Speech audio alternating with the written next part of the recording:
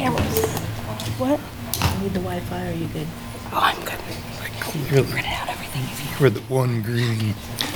Look at the color coordination. I'm just really pleased.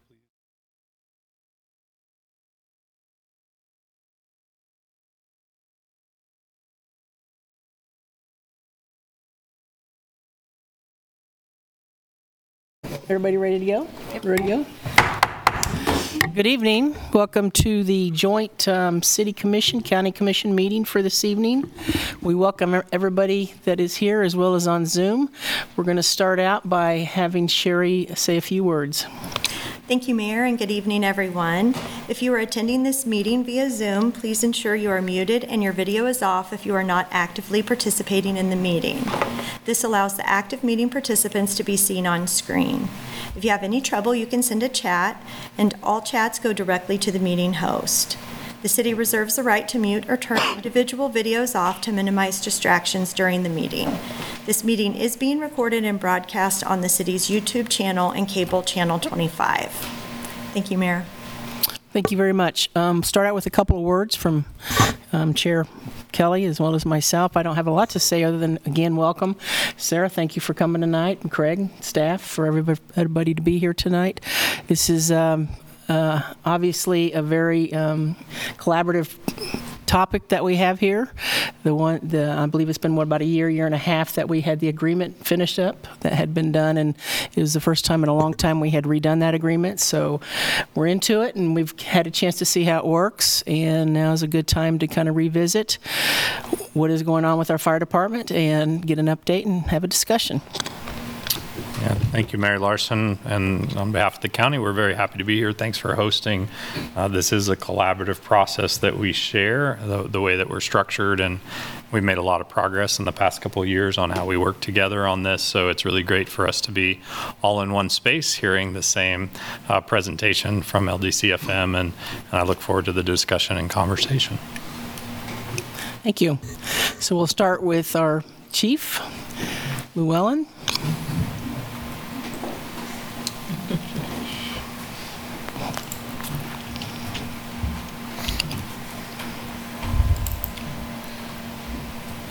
Making sure that the slides are working all right. Does that look good? Okay, they're up there.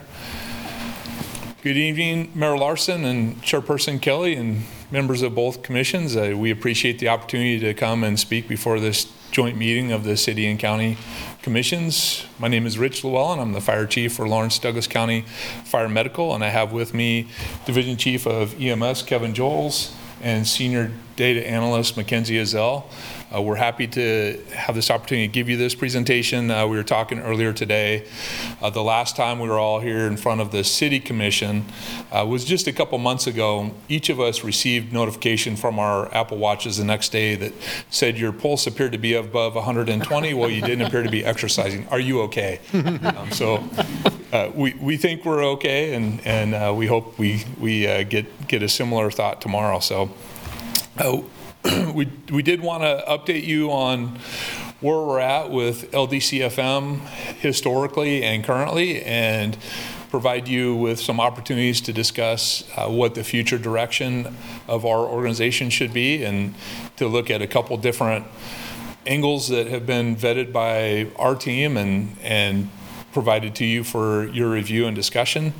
First off, I want to talk about a new look for our logo in recognition of our collaborative agreement, our joint agreement. We do have a new look to our logo. You see that instead of Douglas County being in smaller font, it's now in the same size font on the bottom there, and we removed the hydrant and what's called the scramble from each side, and so fire medical is still included as well. But you'll start seeing this on new apparatus that show up. You'll see it on uniforms as they're phased in. So it does, I think, better represent our collaboration and the teamwork that we have here between the City of Lawrence and Douglas County.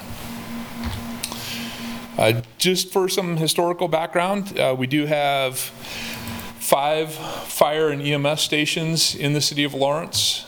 and they're noted on your map with the Maltese cross symbols, 1 through 5. And we do have 2 EMS-only stations. One is Station 11 in Baldwin City. The other is Station 12, what we call Station 12 in Eudora. That's co-located at the Eudora Fire Station. We have an ambulance there, a medic unit at Eudora Fire Station, and we have another medic unit down in Baldwin City that serves that part of the county. This has been our configuration in terms of fire stations within the city of Lawrence since 2006. In that year, we expanded to 5 stations. We added a Station 5 at 1900 Stewart, kind of 19th and Iowa, and we moved Station 4 over to Wakarusa from its previous location on Lawrence. The station in Eudora, or the ambulance being stationed in Eudora, occurred in 2012, so that was kind of the last little expansion that we had. If you look at the right side of your screen, you do see what we call our planning zones. This is how we view our response areas. They're roughly based on the closest apparatus to come into that area.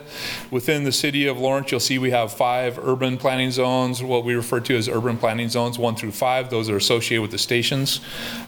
We have a planning zone in Baldwin City and then Eudora that are also, we talk about urban planning zones because those are urbanized areas under our system.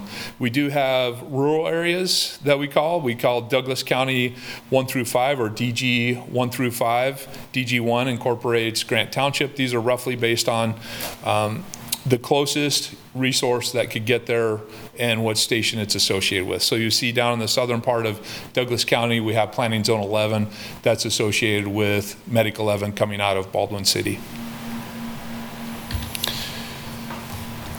Looking at our total incident counts, this is the work that we do. This is the work that the folks who staff our apparatus are out doing every day.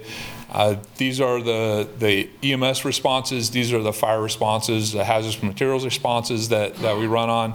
You'll see at the time of our last expansion in 2006, we were running just shy of 9,000 calls at about 8964. With our last, got to move this over just a little bit.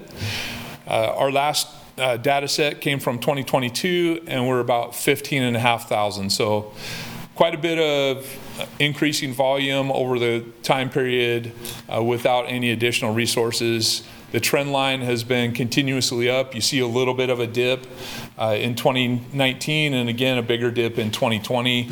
The dip in 2020 is an experience that most fire departments saw across the country associated with COVID, and I equated it to people not wanting to go to the hospital because of the fear of COVID and the unknown. So that's not an unusual dip. Also not unusual in my experience was the rebound the next year in 2021. The numbers came right back up to the trend line. Previous employers that I worked with saw similar increases. I think that's pretty common across the United States.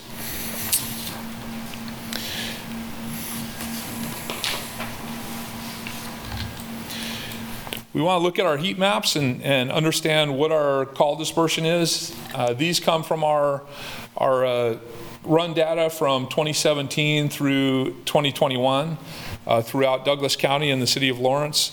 You'll see some of the areas that are marked in dark red are where we're hitting over 1,500 calls a year. To note there, one grid that was altered intentionally was the grid that has Lawrence Memorial Hospital. We run a significant number of transports or transfers from that facility, and we didn't want to skew the data. So you'll see where the hospital's at. It just has the response data not associated with that address. And then to the right, you can see what our response times look like over those that same time frame. We want to meet within the city of Lawrence a 4-minute drive time response. We have a turnout time criteria, but you can see where we're starting to struggle a bit on the periphery in meeting our response time expectations, particularly on the north area of Lawrence, the northwest, and the far south of Lawrence.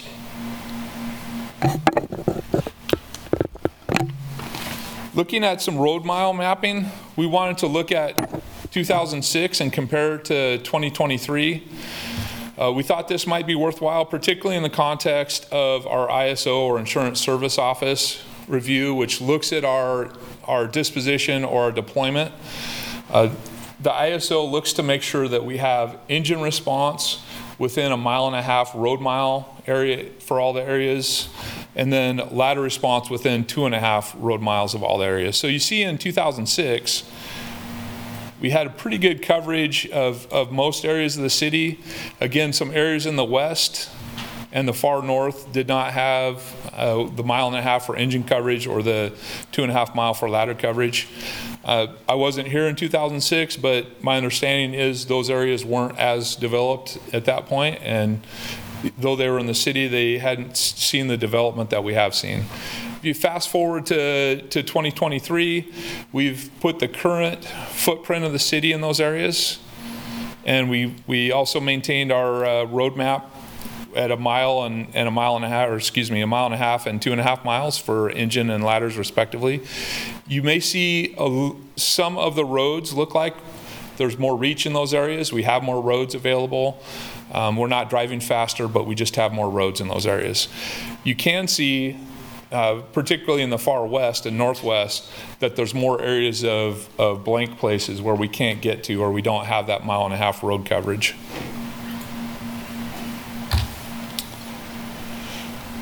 Another thing we want to look at as we talk about activity is travel time analysis. We expect a 4-mile drive time from our stations. That's the benchmark that we have set. You can see that we're starting to develop areas in the north and the west where we don't have a 4-minute drive time, and as well in the far south where we don't have that drive time, and we don't encourage our members to drive irresponsibly. We want them to drive safely, so drive time is very important for us.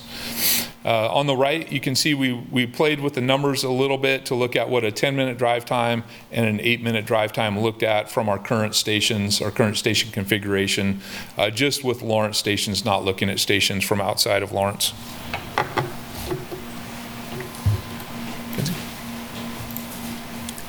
Hello. All right. So from the 2020 station optimization analysis, we identified these 3 major gap areas. And these major gap areas we found where our standards of cover, that 4-minute drive time that Chief talked about, we are not able to reach those areas. So looking at these 3 maps, we can see the city of Lawrence. We have the northwest, the north, and the south gaps that are from the station optimization analysis. The green area is that standards of cover, so the 4-minute drive times from our current station locations. In the green area, we should see blue dots. So in the graphic, blue dots represent an incident that we are able to meet our travel time of 4 minutes or less. The red correlate to an incident that we were unable to meet that benchmark. So we do see some blues in the area that's not covered by green.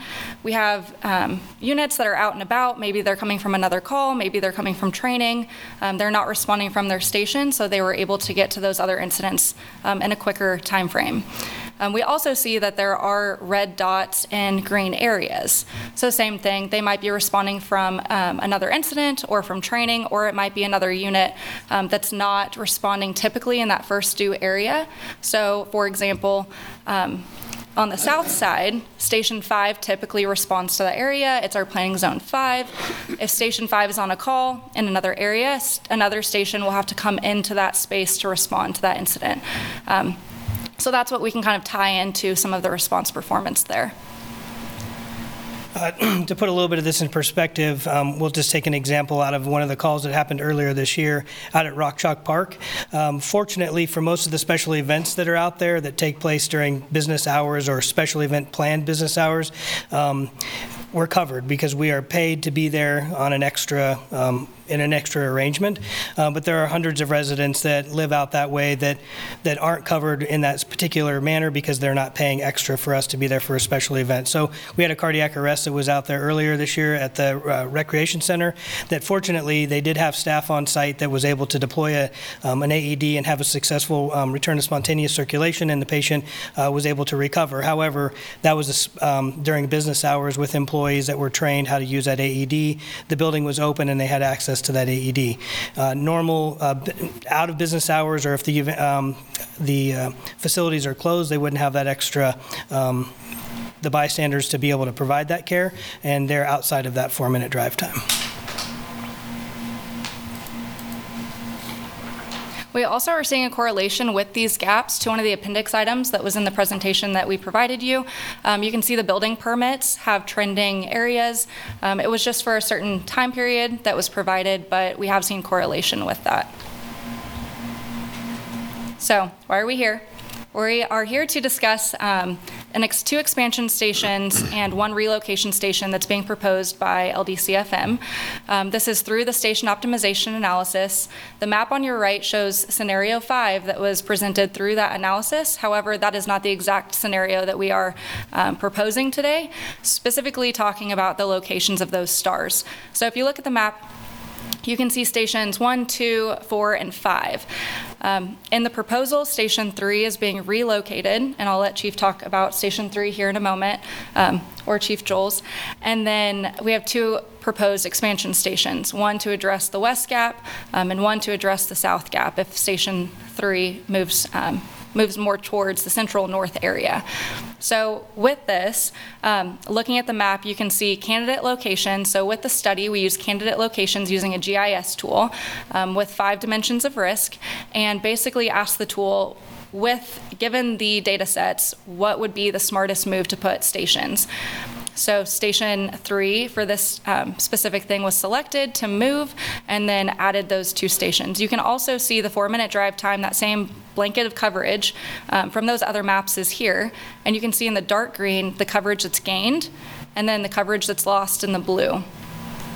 So this also used current city limits from 2019, and then the 2040 city limits projection also from that same time. So moving forward, our proposal does factor in that the data would be updated with 3 years of newer data, and also look at the new city limits and those other risk factors. Also included in that would be property locations, and that was not utilized during this optimization analysis.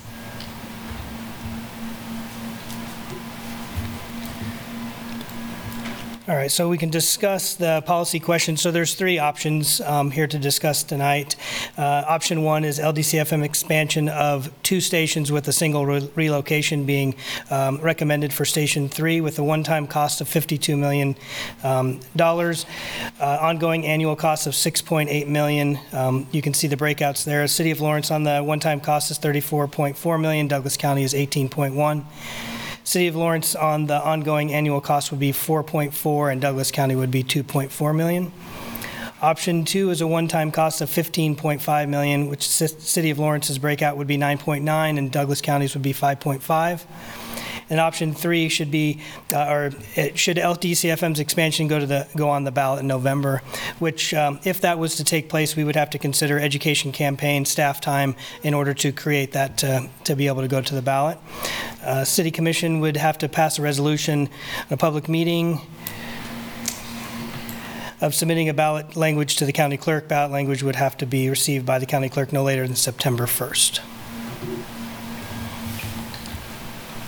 Would like to add in as we talk about the potential for station expansion or relocation, and in light of the increasing call volume that we saw earlier, these stations are not only going to be absorbing some of those calls, but they're creating a layer of redundancy that we don't have currently. If Station 5 is out of its district, the next closest station may be Station 4 or Station 3, and they may be coming down to help out in Station 5 if there's an additional call there. So you can see the potential cascading effect as units move around the city. By increasing the number of available units, we increase redundancy. And this just doesn't occur within the city of Lawrence. We have what we call move-up alarms, where we may pull resources, the ambulances that are parked in Eudora or in Baldwin City, and they may move up in here to Lawrence to assist with busy periods. So we do have that in your appendix material. You can see how many times over the past 3 years what we call move-up alarms occurred. So that's an additional factor to consider as we're talking about that. We are talking, one of the things we have as far as an option is the potential for a one-time relocation, and that would most likely be Station 3. Station 3 was built in 1966. It's approaching its 60th anniversary, which is old for a fire station, barring a major renovation. Station 1 is older, but it did have a fairly significant renovation that lasted for at least a couple years. The last major work on Station 3, which is up on 6th, just west of Castle, occurred in 2004. So it's 20 years past its last major renovation, and it's approaching its 60th birthday. So just some more factors to consider there.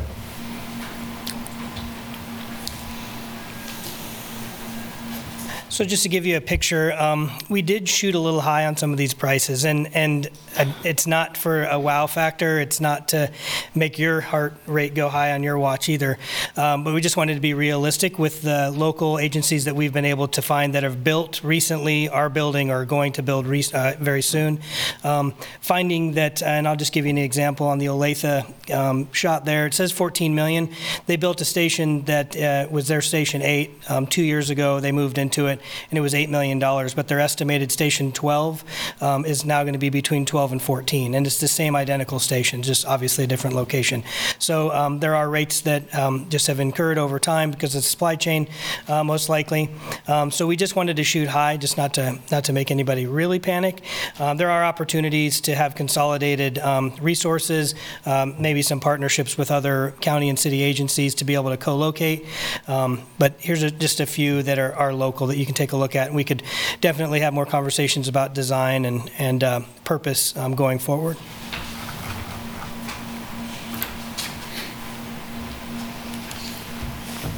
So the last slide is what's next, and we think it's time to revisit the 2020 station optimization analysis just to make sure that the data is current and the locations or stations that we've identified are the correct ones based on current and future expectations.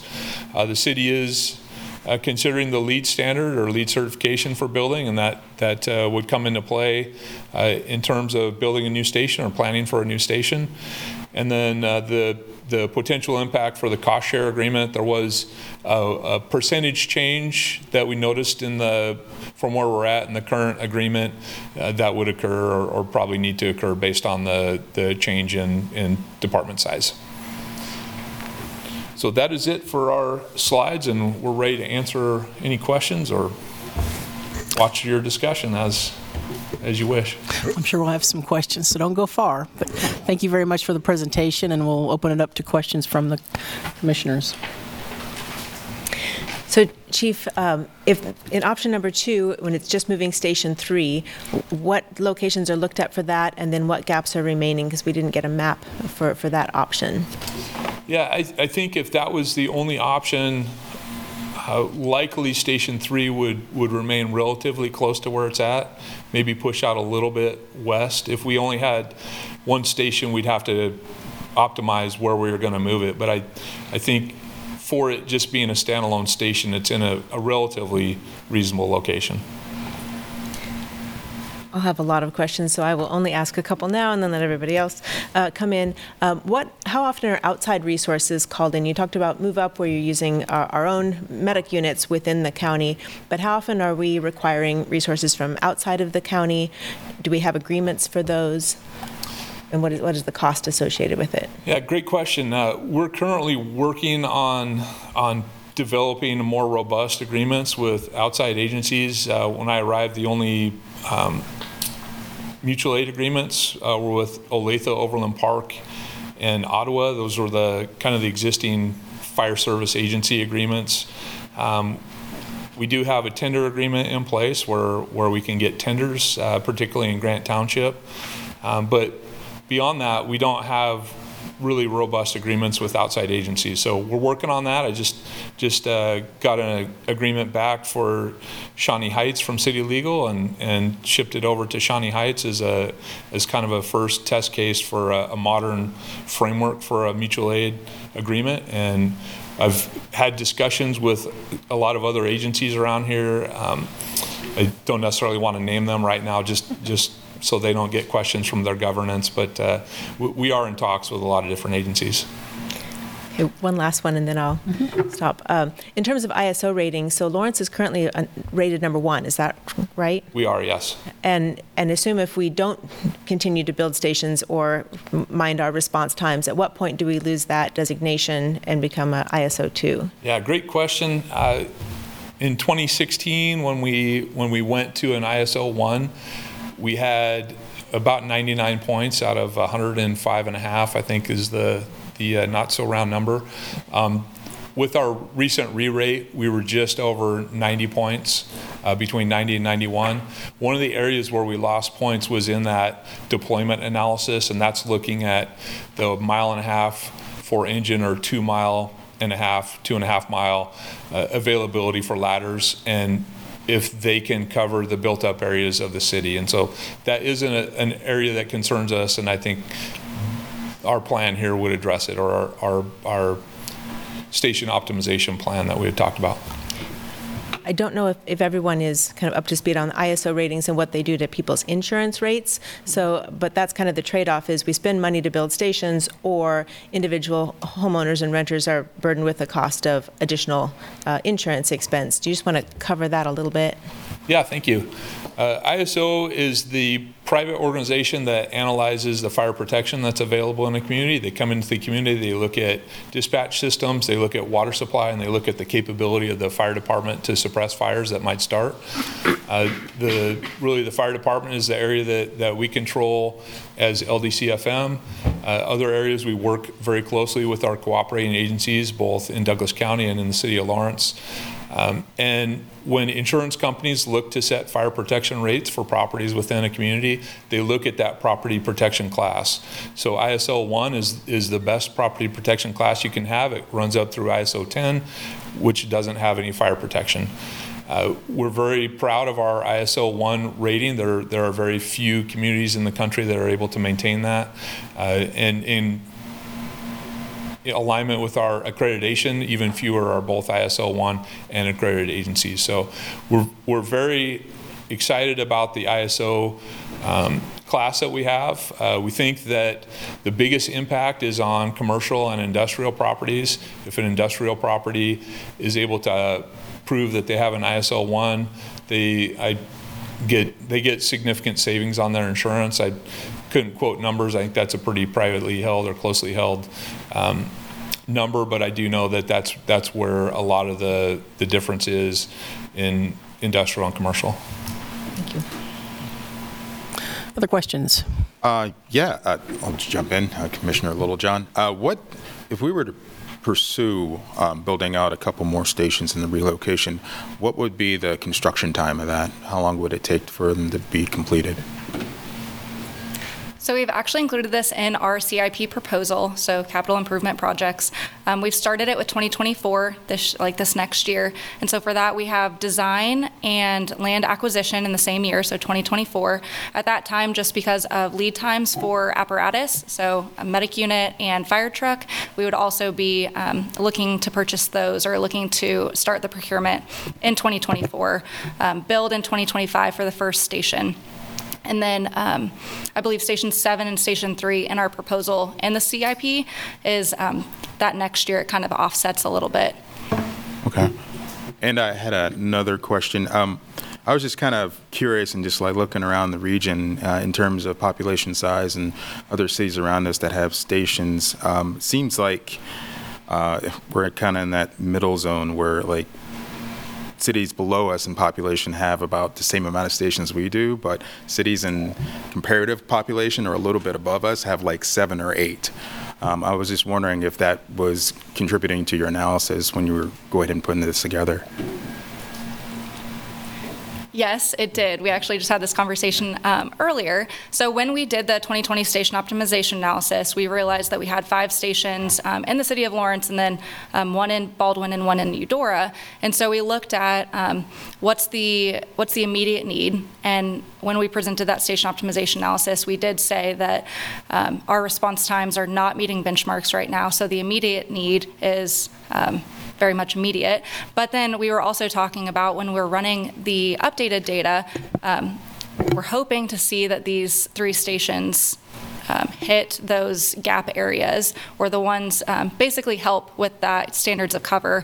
But then also looking into the future, understanding that if city limits are projected to change in 2030 and 2040, how that might change. Because I'm pretty sure after we published the 2020 station optimization analysis, there were some changes in the 2030 and 2040 plan.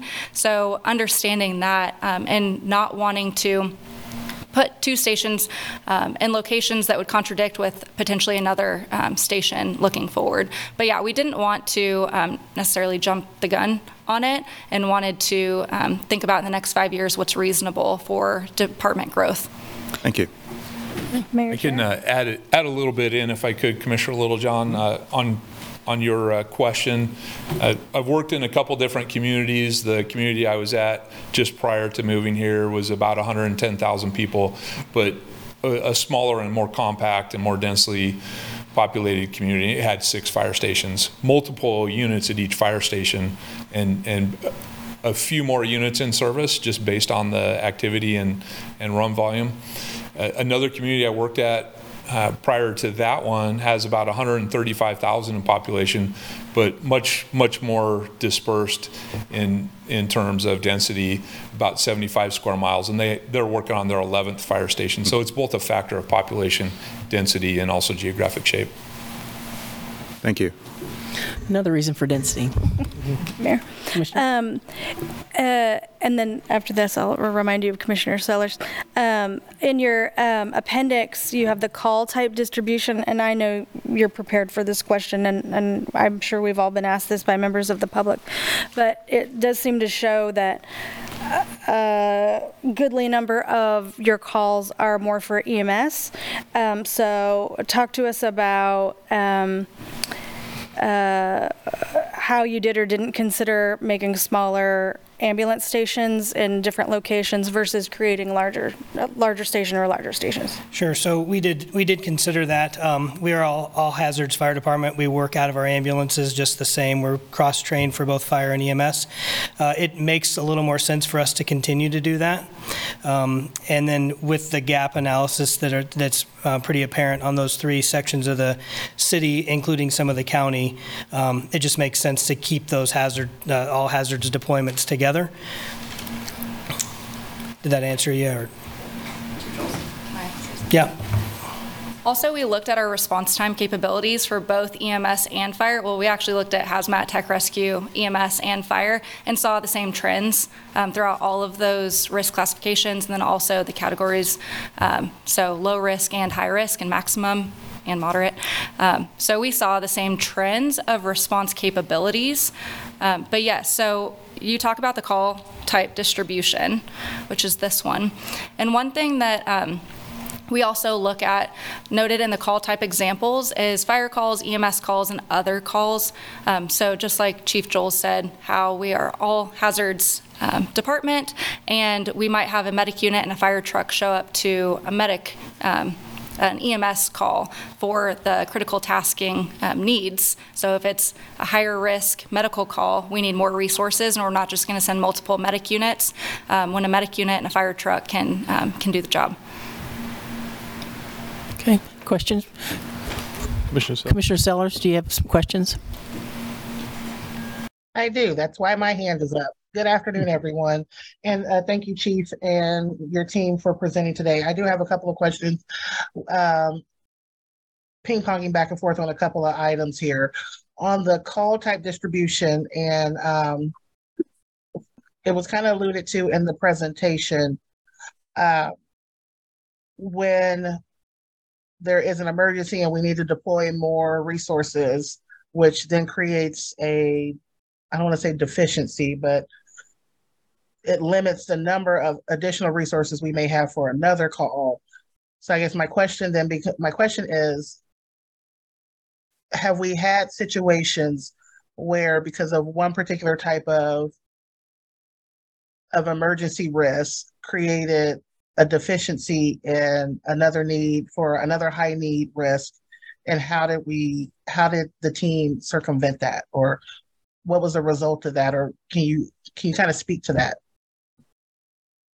Yeah, I can speak to that. Use an example of a series of arson fires that we experienced in North Lawrence. I believe it was either late last year or early this year.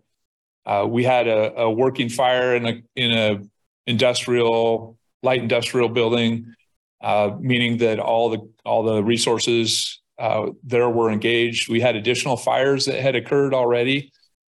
And I was responding from home, and another fire came in, a reported fire behind Johnny's Tavern.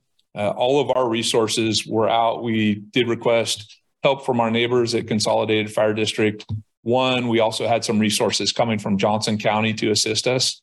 It was a lonely feeling to be pulling up at Johnny's in just my small fire SUV, because I don't have a lot to do. So luckily that fire had already been extinguished. It was in a dumpster.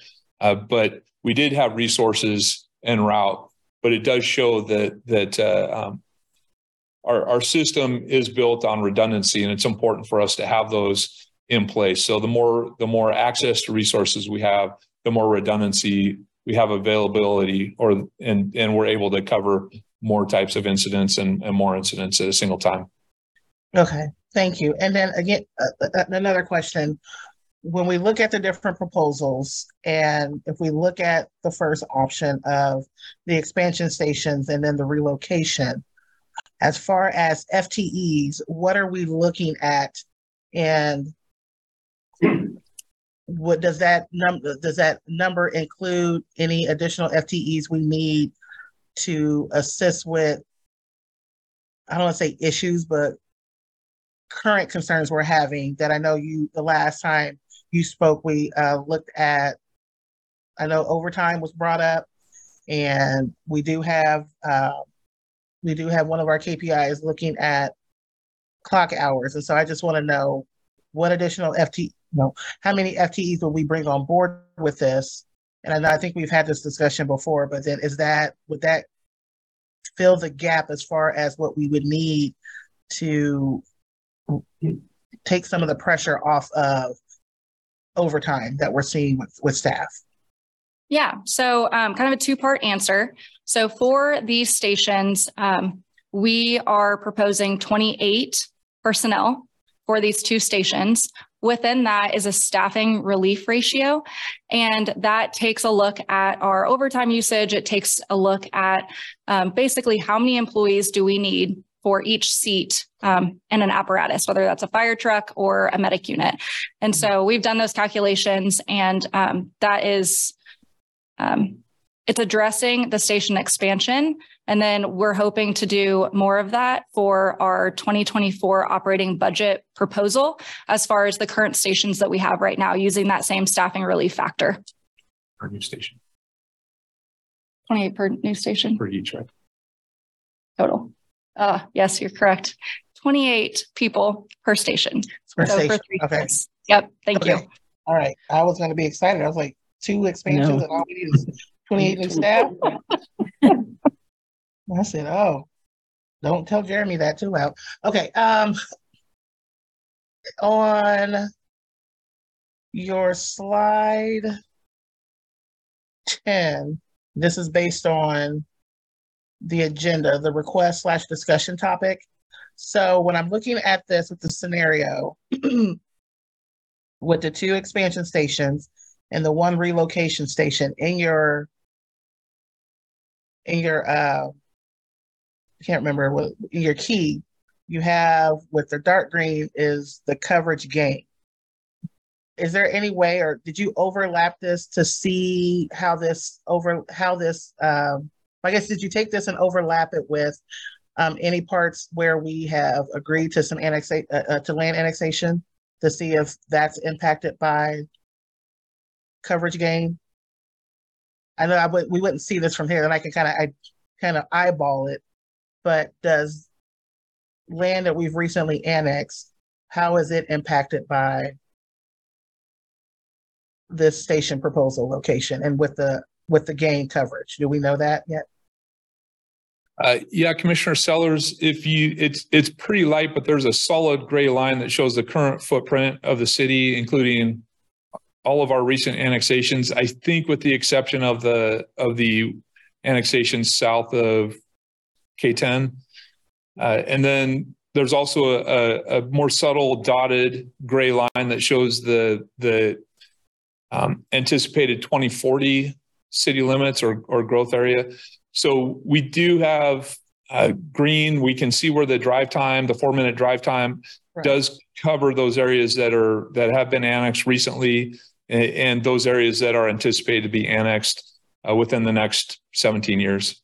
Okay, so your dotted line that's proposed, that is projecting 2040, takes into account that piece that any land that we've annexed. Correct. Okay. And then that's from the old 2040 plan, just FYI. Yeah. And I do want to make a correction. Instead of 28, it's 24. So 24 per station. 24 per station. Yep. Okay. Okay. And then last question. I know I've continuously brought this up, and I do it, one, as a reminder to my own self and my notes, but also to a reminder to each respective commission. Last summer, there was the Bob Bethel Care Oversight Committee had several days of hearings as it related to EMS and how there is a gap in reimbursement rate, Medicaid reimbursement rate with EMS services. And several other conferees were not only just state EMS, but also some of our county EMS services that border the Oklahoma, that state border, with Kansas-Oklahoma border. And what they were saying is that because of the low Medicaid reimbursement rate, that they often see that they're losing staff across the border, across the state line, because of salaries and because of the gap in the rate that is currently being taken, as opposed to what opportunities there could be to increase that rate. And I know I previously asked this question to our past chief as well as interim chief, and it was kind of dismissed as, oh, well, this is a county thing, this really doesn't impact the city. But anything related to money, in my opinion, as it relates to money to be able to have additional funding for whether it's resources for equipment or for staffing or whatnot, is both of our issues. So I know you're somewhat familiar with it. Where are we at with that piece? I know that it was presented in front of the legislature. Is this something that as bodies, elected bodies, we need to be advocating for the reimbursement rate to increase so that that's additional funding coming in, or where are we at with that? If you could share, anyone could share with me that, anything on that. Yeah, sure. So we apologize that we didn't get you that information. We're actually currently working on that for you right now. Since the last presentation about a month and a half ago, we've been trying to get some of that data for you. It takes a little bit longer.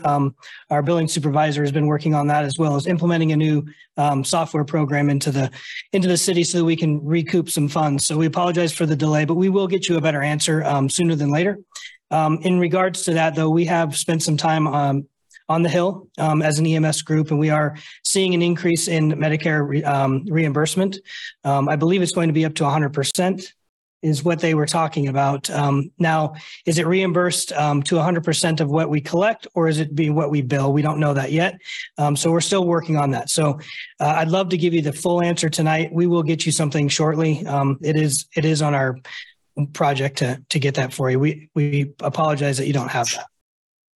But it is being discussed. Okay. It'd be great if as much noise as you can make about it on the Hill, then we would appreciate that. We can help coach you on some things to say. But I think you're pretty well versed in that. So if you have any specific other questions that we haven't been able to get to, we're more than happy to answer that for you. Okay, thank you. I do appreciate that. It would be great to have that information. Like I said, I've been clamoring about it for the last year, and while I didn't appreciate it kind of being brushed aside, I allowed being a freshman to an elected body, I chucked it up to that, but now this is a matter of a process and opportunity for us. And I'd really like for us, I really want to make sure that we are capturing as many advantages as we can as it relates to recouping funds that could help in this capacity, whether it's funding for additional FTEs, for recruiting, whatever it is. That's missed opportunity funding for us, and I don't want to see that. I don't want us to leave money on the table if it's available to us. I'll yield if there's any additional questions at the time, Mayor. Thank you. Okay, thank you. Any other questions? I've got two. Got a couple. Okay, I'll go ahead. You can go ahead. So can you look at slide 19 in your appendix and help me understand it a little more? Which that one there. Yeah, these charts here. So walk me through what I'm looking at, and maybe I won't look so dumb. Yeah, no, it's okay. So these maps are from our Community Risk Assessment Standards of Cover. They're also from our annual reports that we submit for accreditation. And so on the far left, we can see EMS high risk. So all of our call types, we give a category and a classification to. And then with each of those, we talk about distribution. So the very first, the first truck, or whether that's a fire truck or a medic unit to arrive on scene, and then also the effective response force, which is the ERF, and that's the full complement. So if we need X amount of trucks, they all get there by that time.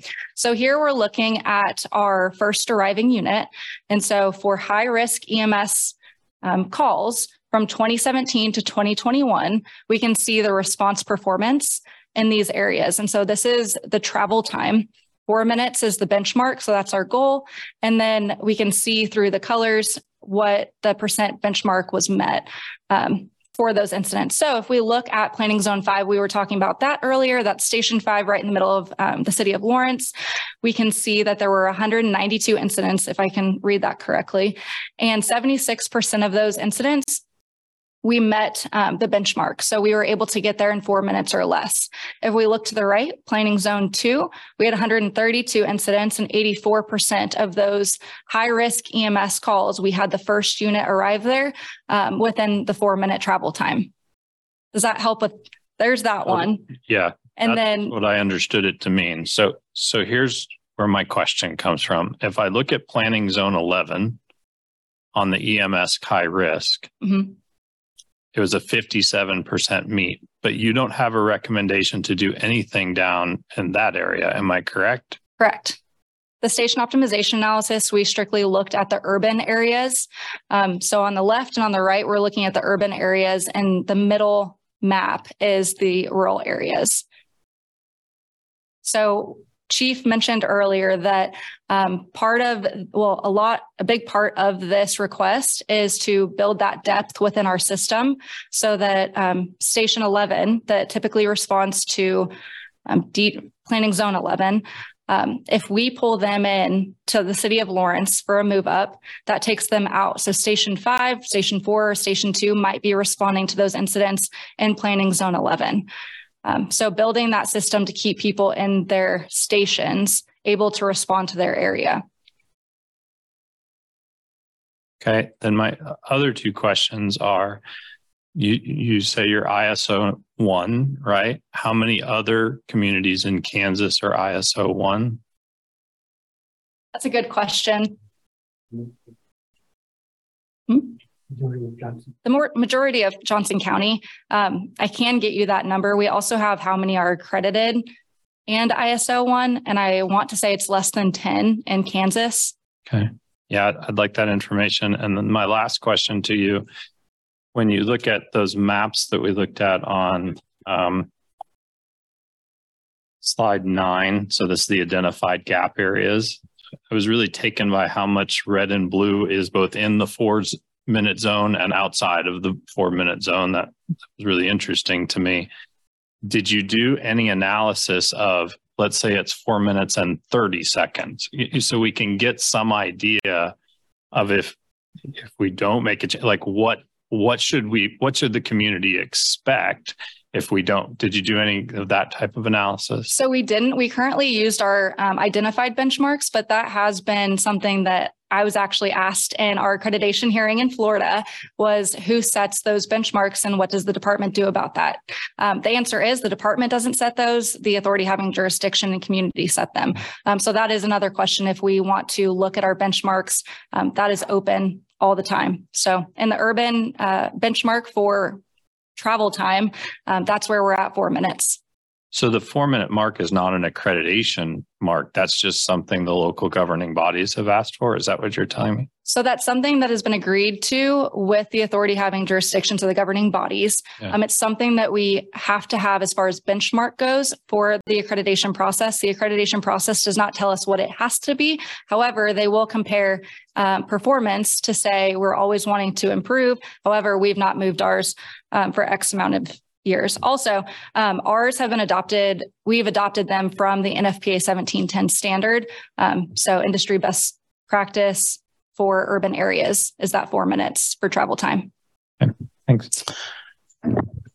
Quick follow-up question to that is Commissioner Reed. To piggyback off Commissioner Kelly's question, that helped understand sort of the source of the 4 minutes, but just theoretically, if we were to change that, is that what the ISO rating, is that part of what ISO rating is based on? Like, is that I guess an important factor, what that benchmark drive time is? So our benchmark isn't looked at by ISO, our performance is. Okay. And so when ISO evaluates us, we submit performance to them. Got it. Thank you. But just to follow up real quick, I was just looking at that. NFPA 1710 says it's a 4 minute is the ISO. Isn't that the ISO recommended time, the best practice, the 4 minutes? Am I looking at that wrong? I believe ISO looks at deployment on travel or drive time, travel miles. Travel miles. And the NFPA 1710 is looking at travel time. So they're looking at a couple different items. Got it. Okay.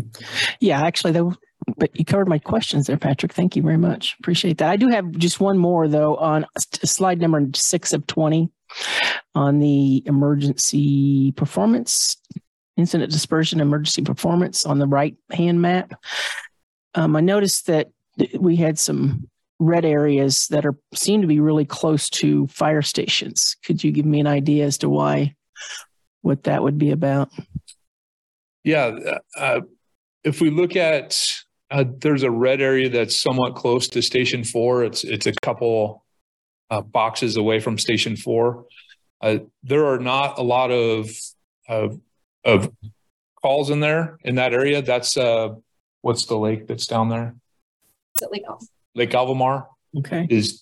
Fills a majority of that box. So if we have 1 or 2 calls in there and we didn't do a good job getting there, or we're coming from a distance away, our response time is going to show poorly in that area. So it's going to show that we did not have a good response time. If there's an area that is further away from the station that we're not getting to very often because of drive time, you're going to see kind of similar view. So if you look at far north Lawrence, where we're going to have some more calls, but it's a little bit further from a station. We have the same color as you see at that one that's close to Station 4. Got it. Makes sense. Thank you. Any other questions, Commissioner Sellers or anybody? Commissioner Kelly, I have a follow-up to that. So it's interesting to me that all of those areas in red are on the edges, and I guess that's where they would be less populated. And because of the small number, it may skew your response rate on your response times. As an educator, we don't look at classes that are super small because the number is too small.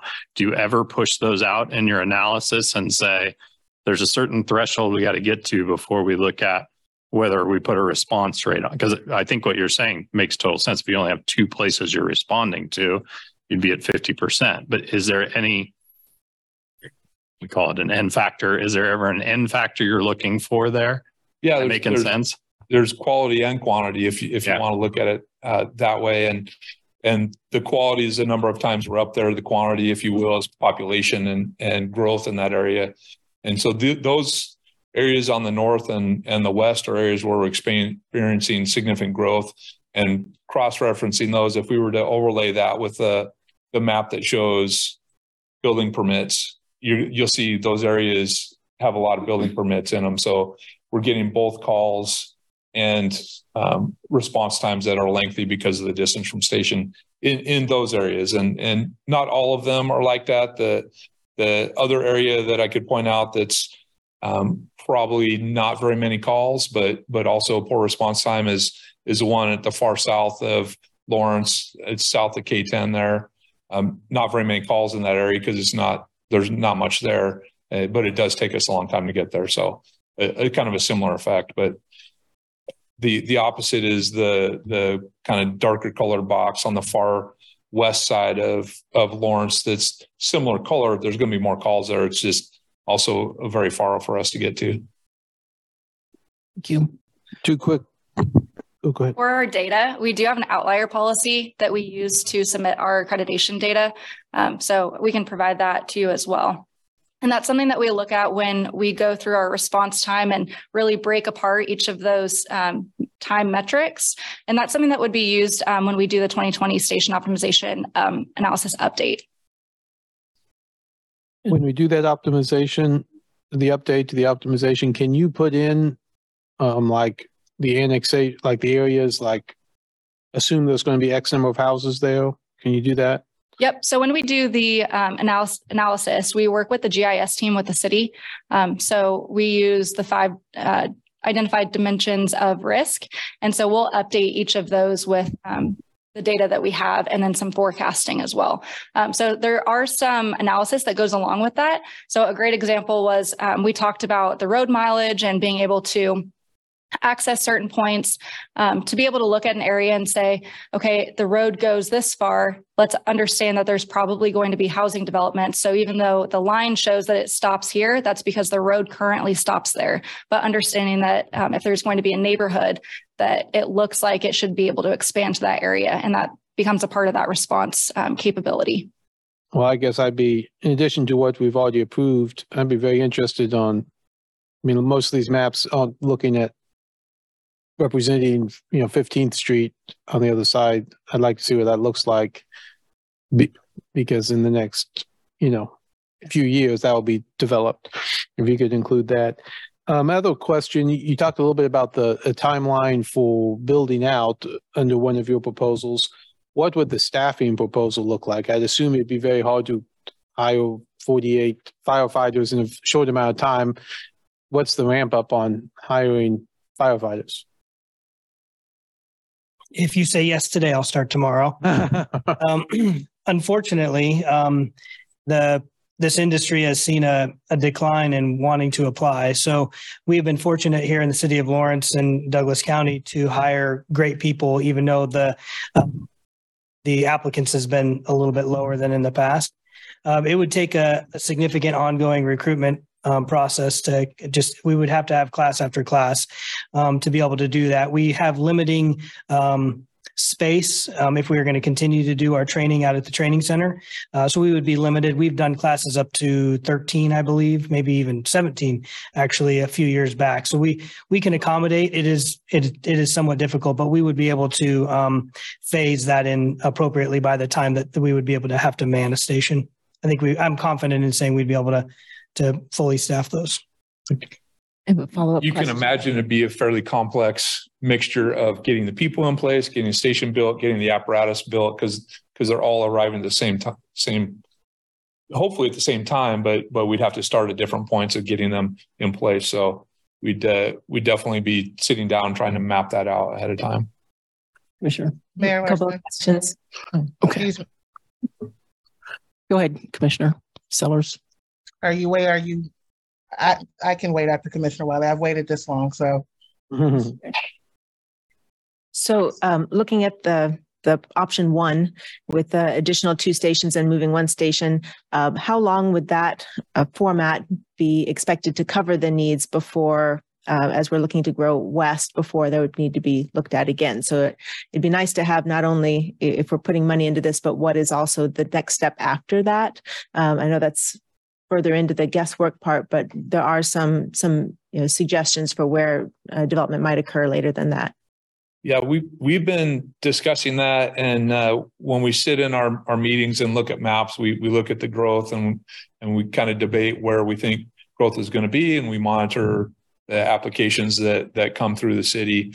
So I think the answer is we're not sure, but we can give you a best guess. The best guess that I would like to do would be based on both what I would anticipate happening on the southeast part of the city with growth due to the Panasonic plant coming in place, and also additional growth to the northwest. Just visually looking at a map and kind of putting dots on it, I could see, at some point in the future, another station further out to the west and north, perhaps, and then one maybe further to the south and east. So that's what I would anticipate well past my tenure here, but just looking forward. And the other is, as we expand into rural areas, we get closer to stations that are already held by Consolidated One. I think especially the Wakarusa station, which is close to areas that are suggested for the moving of, or for an additional station. How does that play in terms of response? We haven't had that conversation specifically with Consolidated Fire District 1, but we think there are opportunities here for collaboration with our builds, not only with other fire districts, but also with other entities. I've had just kind of shooting the breeze with Kansas Fire Rescue Training Institute. They're looking for space, and that's something that we may be able to collaborate with them. There's some potential for redundancies with some of the other emergency management functions in the area. And so there are opportunities for us to maximize the use of these facilities. I know internally we've had discussions about creating space to have wellness and physicals, annual physicals done, an examination room, if you will, or to visit with a mental health care provider and have those in spaces that are quiet but are owned and are maybe not next to administration. So remove some of that potential fear of seeing someone. Can I follow up on that? Sorry, Commissioner Sellers. So when you mentioned co-location opportunities, was Wakarusa not one that you were considering? Only just in kind of chit chat, not in any terms of any long-term planning? Pardon me, what was your? Wakarusa. That's Consolidated One. Yeah, it's in the city limits. That wasn't one you considered for your co-location. Was your term co-location opportunities? Yeah, it's something that we've that I've thought about. I haven't had a talk with Chief Baxter about that yet, but I have looked around his station and just considered that in my head. But we would want to have those formal discussions, maybe more than just over coffee. Commissioner Sellers.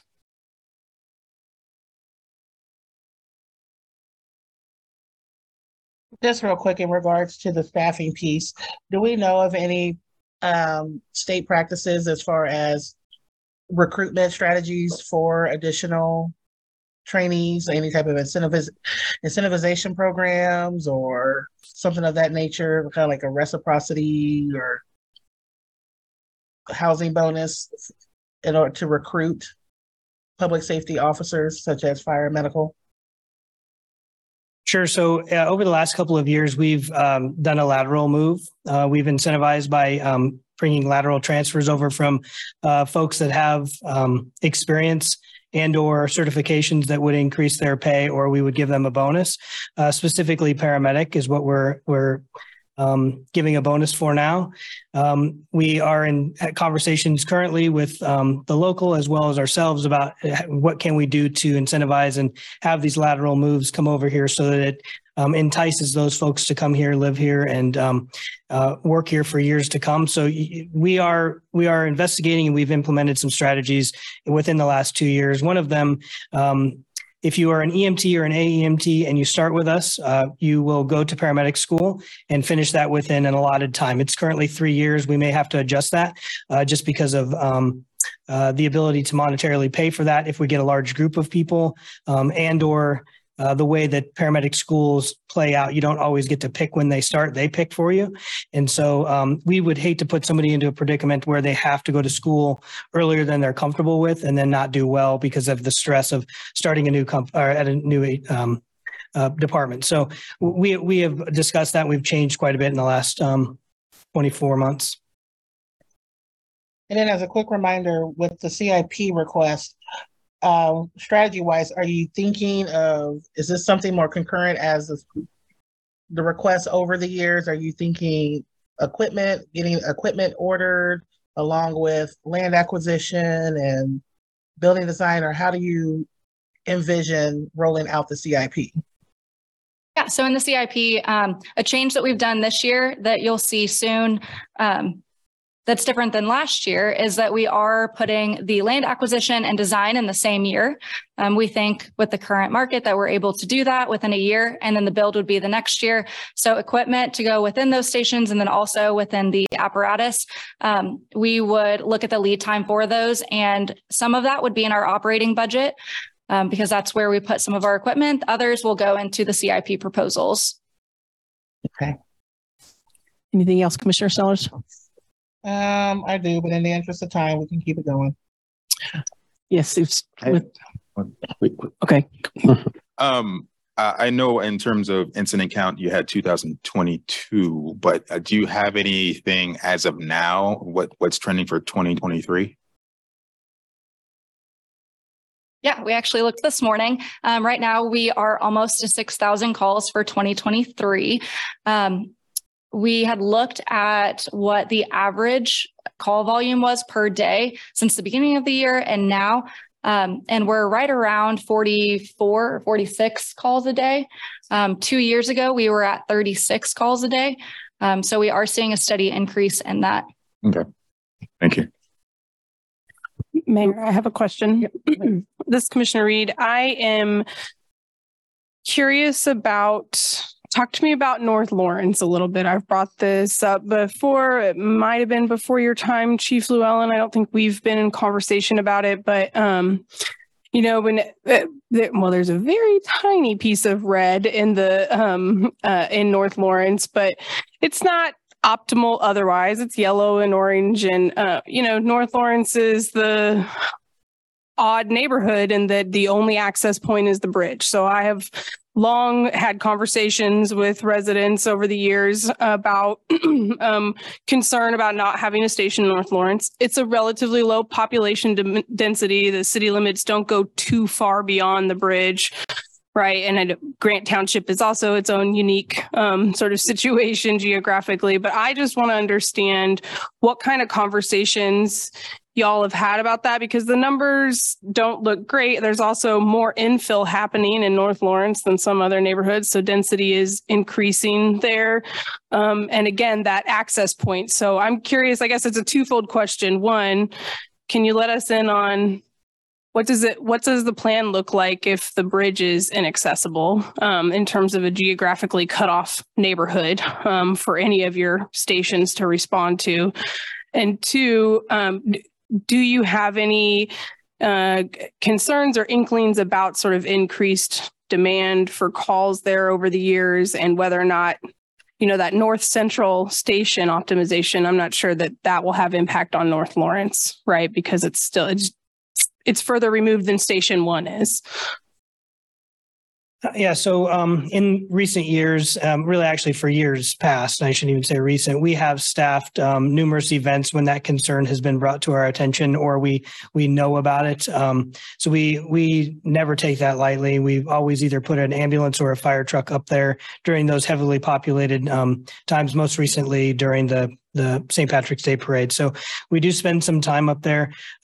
There is obviously other access to North Lawrence via the highway, which is, fortunately, it's a highway, right? So we don't have any stoplights. I'm not saying that it's not a concern and it would delay that time, but there is access either from Eudora getting on I-70 or the other two exits into Lawrence.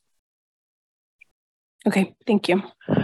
Okay, with to be respectful of everybody's time, we'd indicated we'd go an hour. Does anybody want to continue with the conversation?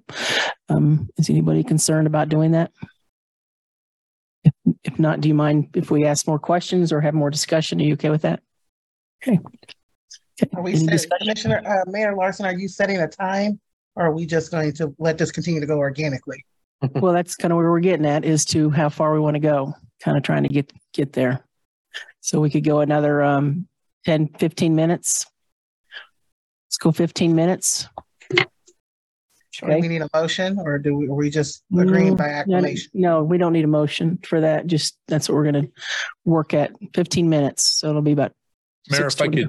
I could add in, since we're going to continue on, I just wanted to expand on Commissioner Reed's question about our discussion about North Lawrence. We haven't looked specifically at activity or trends relative to that area of the city, but we do have that conversation, as Chief Joel said. Anytime there's what I would call an artificial blockage to the bridge or a potential for concern for access, it would be similar to what would happen if there was some type of emergency that blocked the bridge permanently.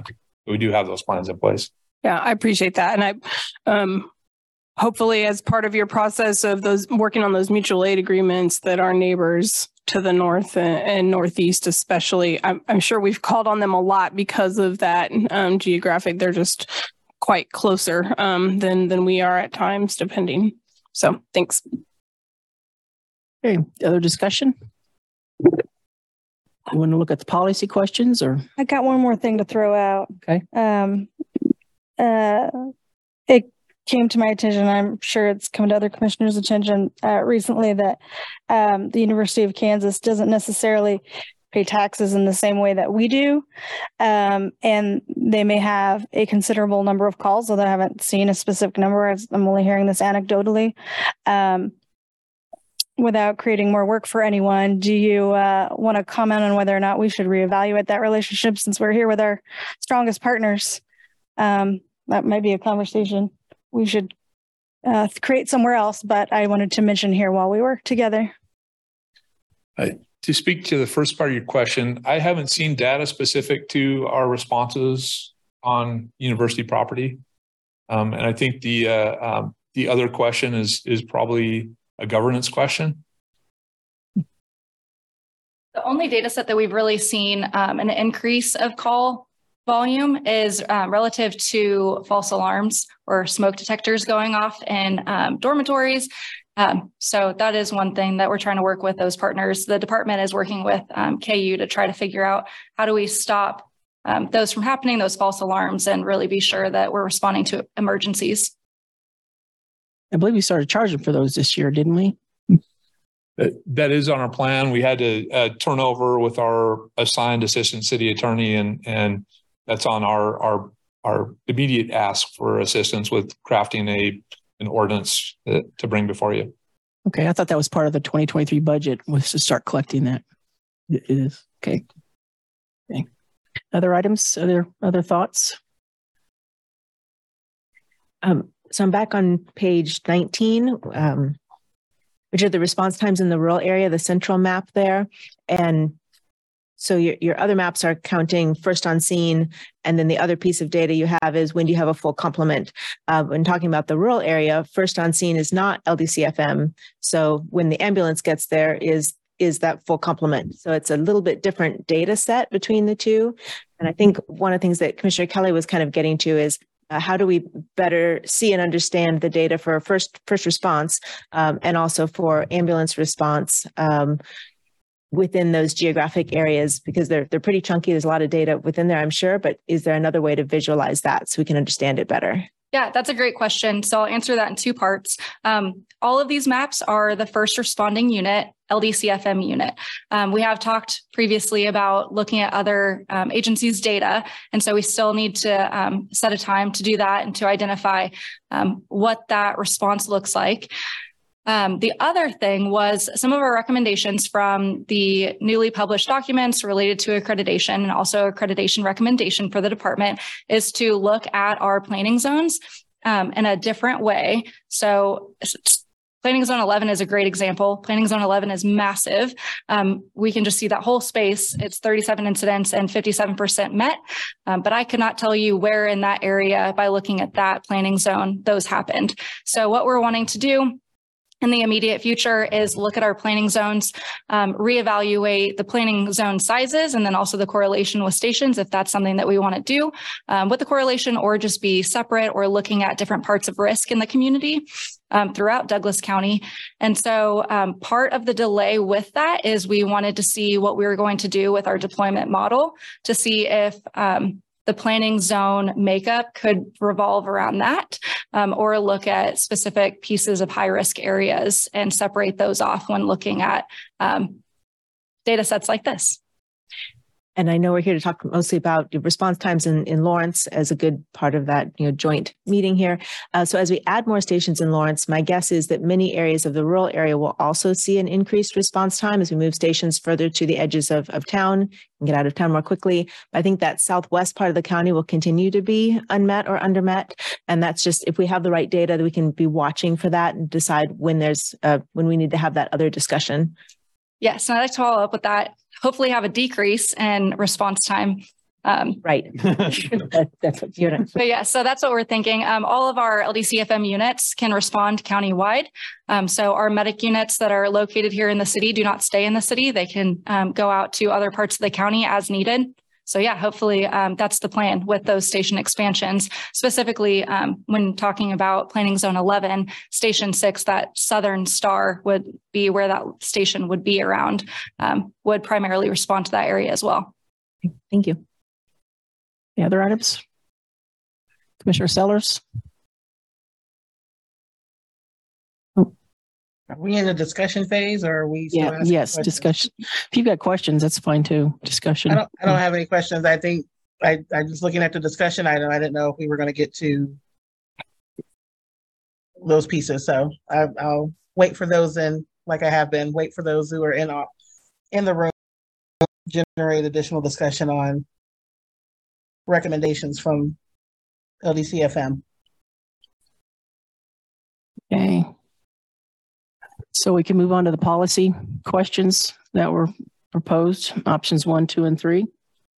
Any thoughts?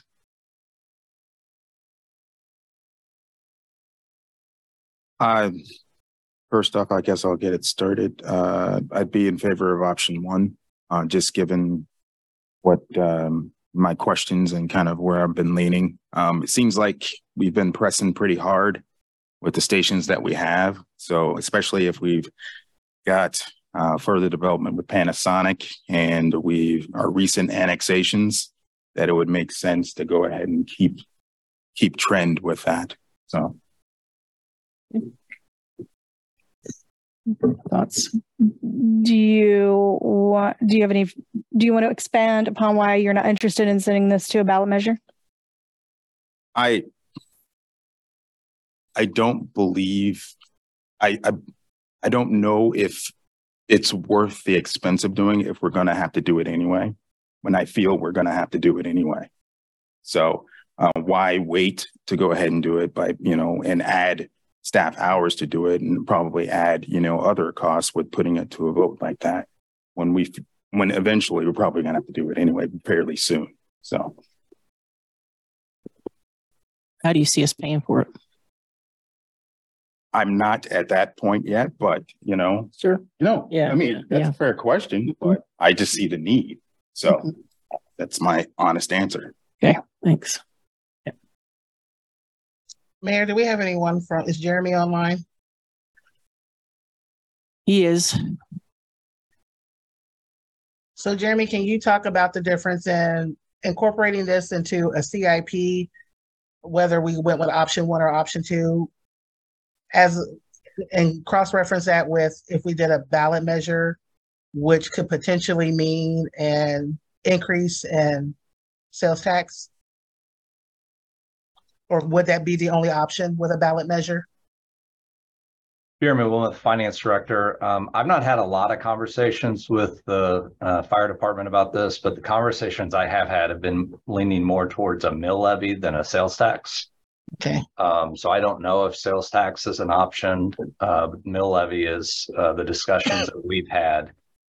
So I guess the only distinction would be if this were to go to a ballot initiative, then we would, need to come up with what we believe the mill levy impact is. Right. I would recommend that we have some kind of a leading factor as well, so that we don't just fund the first year cost, but we have some way to fund ongoing cost for both the building projects and the operations.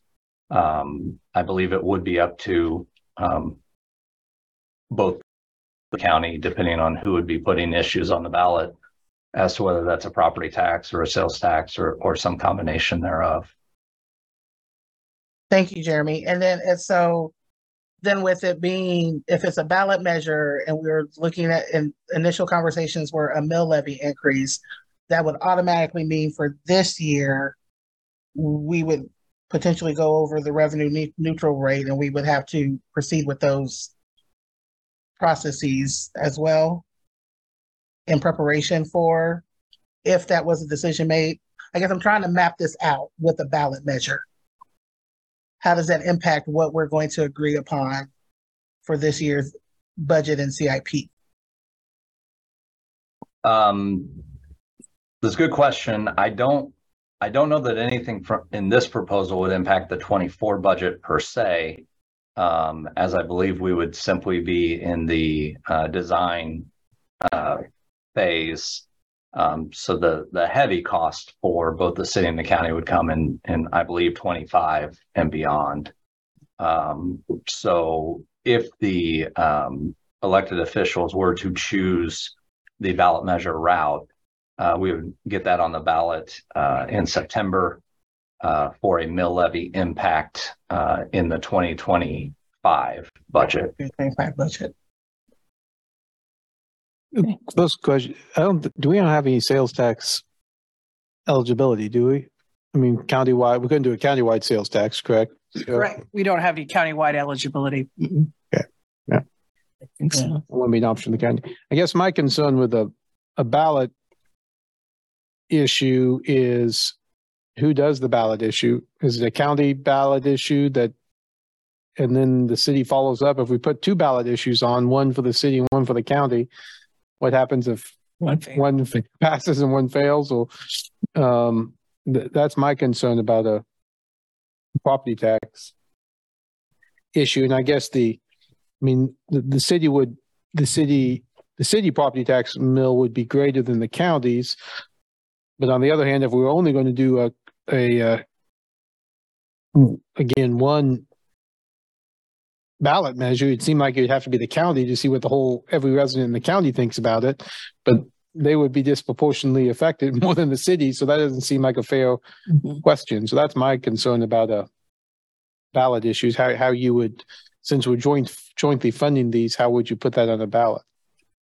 We don't yet have the data for what impact it would have outside of the city of Lawrence in terms of EMS, which of course is the part that falls on the county.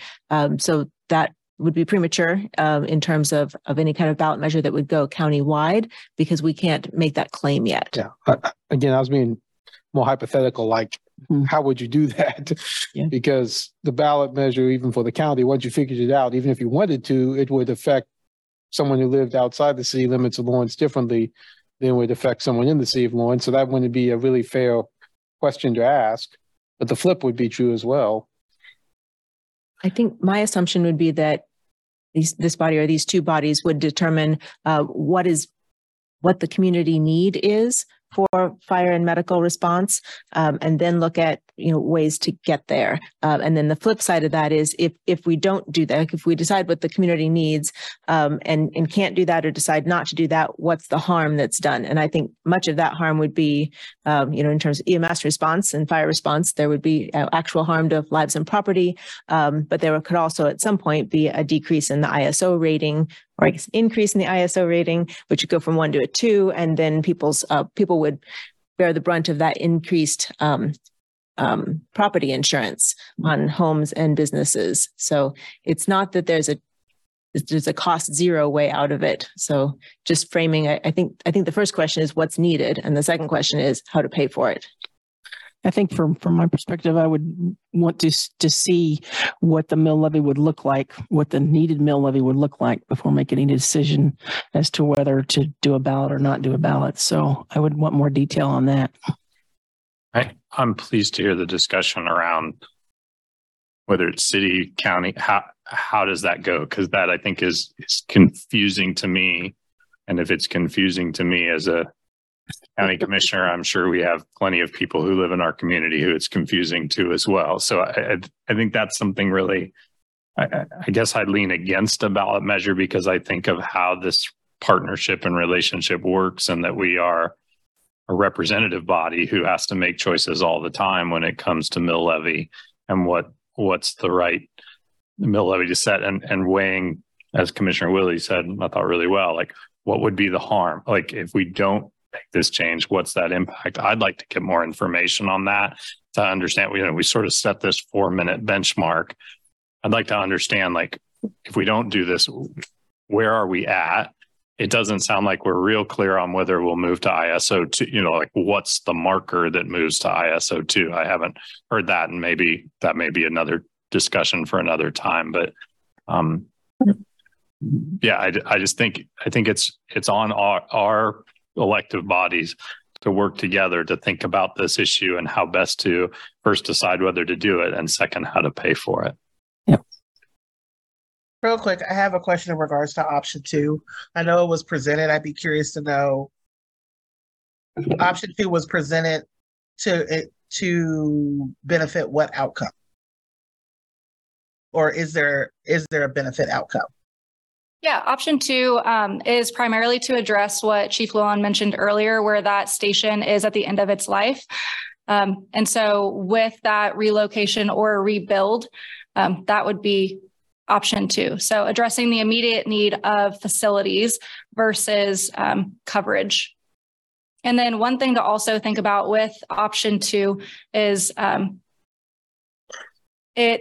so in option 1, station 3 that would have to be rebuilt is moved, and station 7 offsets so that they can provide good coverage throughout all of that area in the north, kind of the northwest and north central space.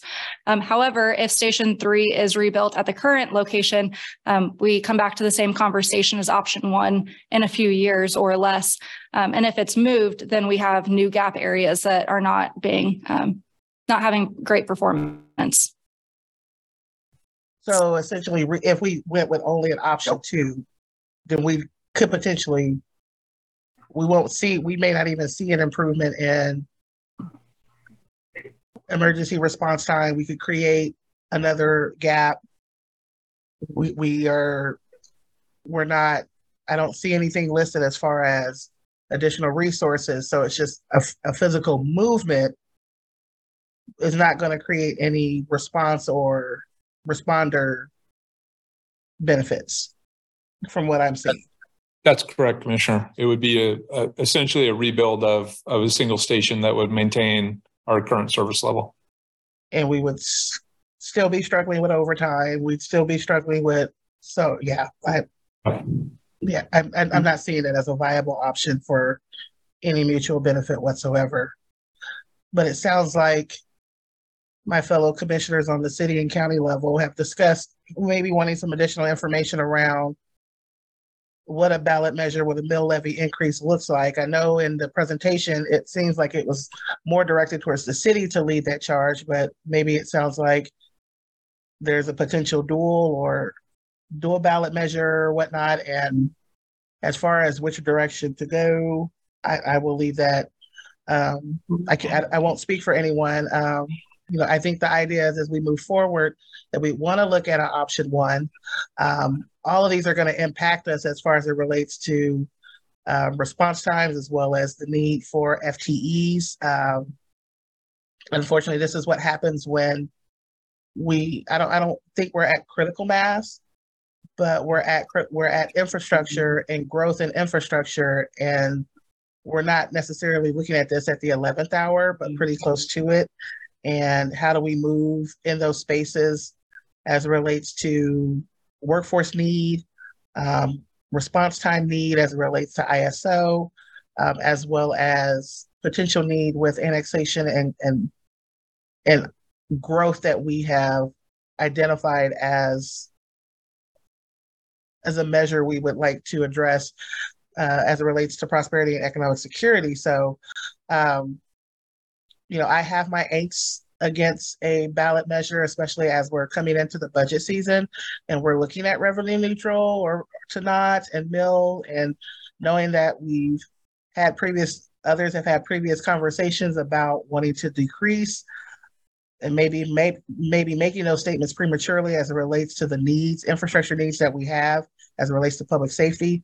So I'm not of the right mind to lead even with additional information with the ballot measure. I think this is something that we need to look at from a CIP perspective. We have form of government, we have a presidential election. This could potentially be a nightmare for us with best intentions, with a timeline that we would be giving to educate and inform our constituency on. So, if we want a perfect storm, go with a ballot measure and decide between option 1 or option 2. I think it's non sequitur regardless if you have a ballot measure. But I think if we're truly committed to wanting to operationalize out this type of expansion and need, then it should be incorporated within the CIP.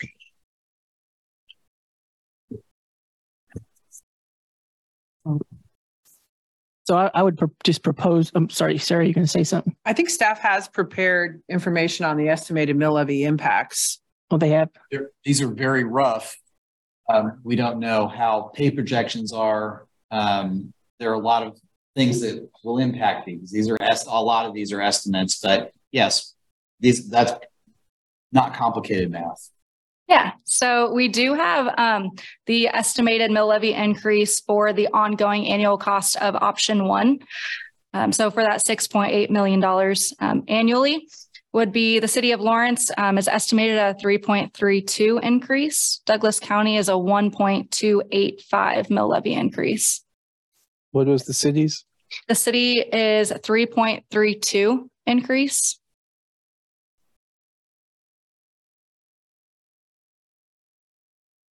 And that's at the 48 employees. So not next year, it'd be 2025. At some point when we're fully. Yeah. Correct. And so we also, when we estimated the personnel costs, we looked at to staff a station. So instead of saying new firefighters at this pay rate, we looked at what do we spend annually to staff a station. So with all the ranks, with the certifications, and then those ongoing expenses that those stations incur.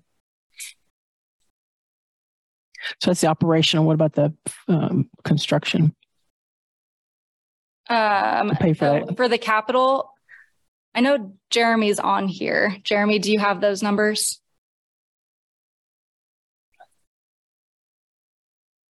The only numbers I have is what I shared with you last time. I'm still not clear if the city would borrow all the money and then the county would, pay for a portion of our debt service, or if we would have a portion and they would have a portion. I think all those things have varying differences of mill levy impact, but presuming that the city borrowed $52 million, the debt service would be roughly $6.5 to $7 million for the next 30 years. Based on our current assessed valuation, that'd be about an 8.5 per mil increase to the debt service levy. That's in addition to the 3.32. Wow. Thank you, Jeremy. Any other items want to discuss? I guess I would just say I'm probably in favor of option 1. I mean, I'd say this. There's no doubt we're going to do it at some point. The only question is when we're going to do it. I mean, you're going to have to build these as we continue to go west and continue to go south. I mean, and I guess I'm in favor of moving that process forward. Certainly building one in the Northwest and relocating 3. I guess the one I continue to have questions is what do we do about is it a brand new station, whatever, in South, or is there something we can do by putting, an EMS only along with Fire District 1 to have fire protection, but have EMS there? Is there something we can do, with those facilities, that we could, consider some agreement with them? I don't know enough about it to make a strong statement about it, but I do think there's something we need to look at more with Consolidated 1 and their fire station and how we'd overlap in that area. But maybe the answer is that doesn't work, but I think it's something I'd want to explore before committing fully. Yeah, this Commissioner Reed and, sorry, go ahead, Commissioner Sellers. Oh, sorry, Commissioner Reed, just real quick. So to that point, Commissioner Finkeldye, and to Chief Llewellyn, if there was an option, let's just call it 1B, to do one expansion station, a relocation, and to utilize, if we were to utilize those dollars to do one expansion, a relocation, and add additional equipment, do you see that as a viable option? Or is that just, that doesn't do anything? Was that it for me, Commissioner? Or for anybody that can answer Yeah. it? Mm-hmm. Yeah. Yes.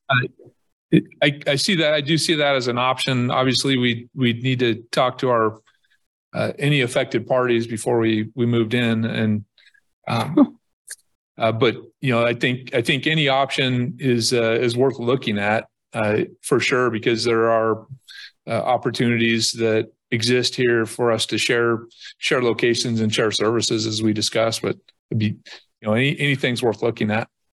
Yeah, I mean, I would say call it a 1B, but maybe that could be the new option 2. I haven't heard anyone clamor about option 2, and I don't want to speak for anyone, but maybe that's another option to look at if you didn't. I mean, I wasn't moved by the rationale for option 2, and so maybe consider that the next go around we have this presentation, if we could see what that would look like. Yeah, sorry, and Commissioner Reed. And I can see that when we redo the station optimization analysis, making that area, we can see what the GIS tool is able to do and what those response times look like. Thank you. This Commissioner Kelly, I apologize, but I am going to have to leave. Yeah. I appreciate the comment. We're a little over our scheduled time, so apologize. Thank you. Thank you. So if there's nothing else, we can go ahead and adjourn. If nobody. Mayor, just you had something. Very briefly, I just want to say, I mean, Commissioner Sellers, you practically took the words right out of my mouth, and I just wanted to piggyback off of Commissioner Finkeldye's question to suggest, that there is something is not quite sitting with me about option 1 fully, but I think that's because there's more opportunity there. I think that's really what's sitting with me, that I would agree with Commissioner Sellers that there doesn't seem to be a lot of purpose behind option 2. That feels like a stopgap and a Band-Aid kind of, and it costs a lot of money and doesn't get us a lot of improvement. But option 1 still, it kind of feels like, I don't know, maybe there's just something a little bit more creative, right? A little bit more of a hybrid situation, because I really do appreciate the idea of co-location. And I know that involves a lot of conversations and a lot of entities, but I think there's economies of scale there. I think there's opportunity for like more meaningful and enhanced collaboration countywide. And maybe with state partners even. So I'm interested in going down that road a little bit further and understanding better if there's something besides 2 brand new ground up stations with land acquisition included and the apparatuses and all that and the relocation. If there's something that is a little bit more creative and hybrid, I guess I'll just, summarize that. Thank you. One small piece we haven't talked about, it's not small piece, that we haven't talked about with the conversations about if it comes down to prioritizing neighborhoods over each other, all three of those that are identified gaps are actually within my current commission district. So I know those neighborhoods pretty well. And the southern one that's identified are areas of lower socioeconomic status. And I don't want that area in particular to not receive the same upgrade of services as are to the west and to the north. So that's just something to keep as we're looking at creative options or what a 1B might look like, that's part of the conversation too, which I'm sure it would be. Yeah, I appreciate that. And that's something within the station optimization analysis. One dimension of the 5 dimensions of risks is the disadvantaged population. So we will look at that data again. And then within each of the recommendations that we may produce with this going forward, that information will be a part of that study. Well, thank you very much, everybody, for your time and the presentation and the questions and discussion. Thank you. Thank you. Thank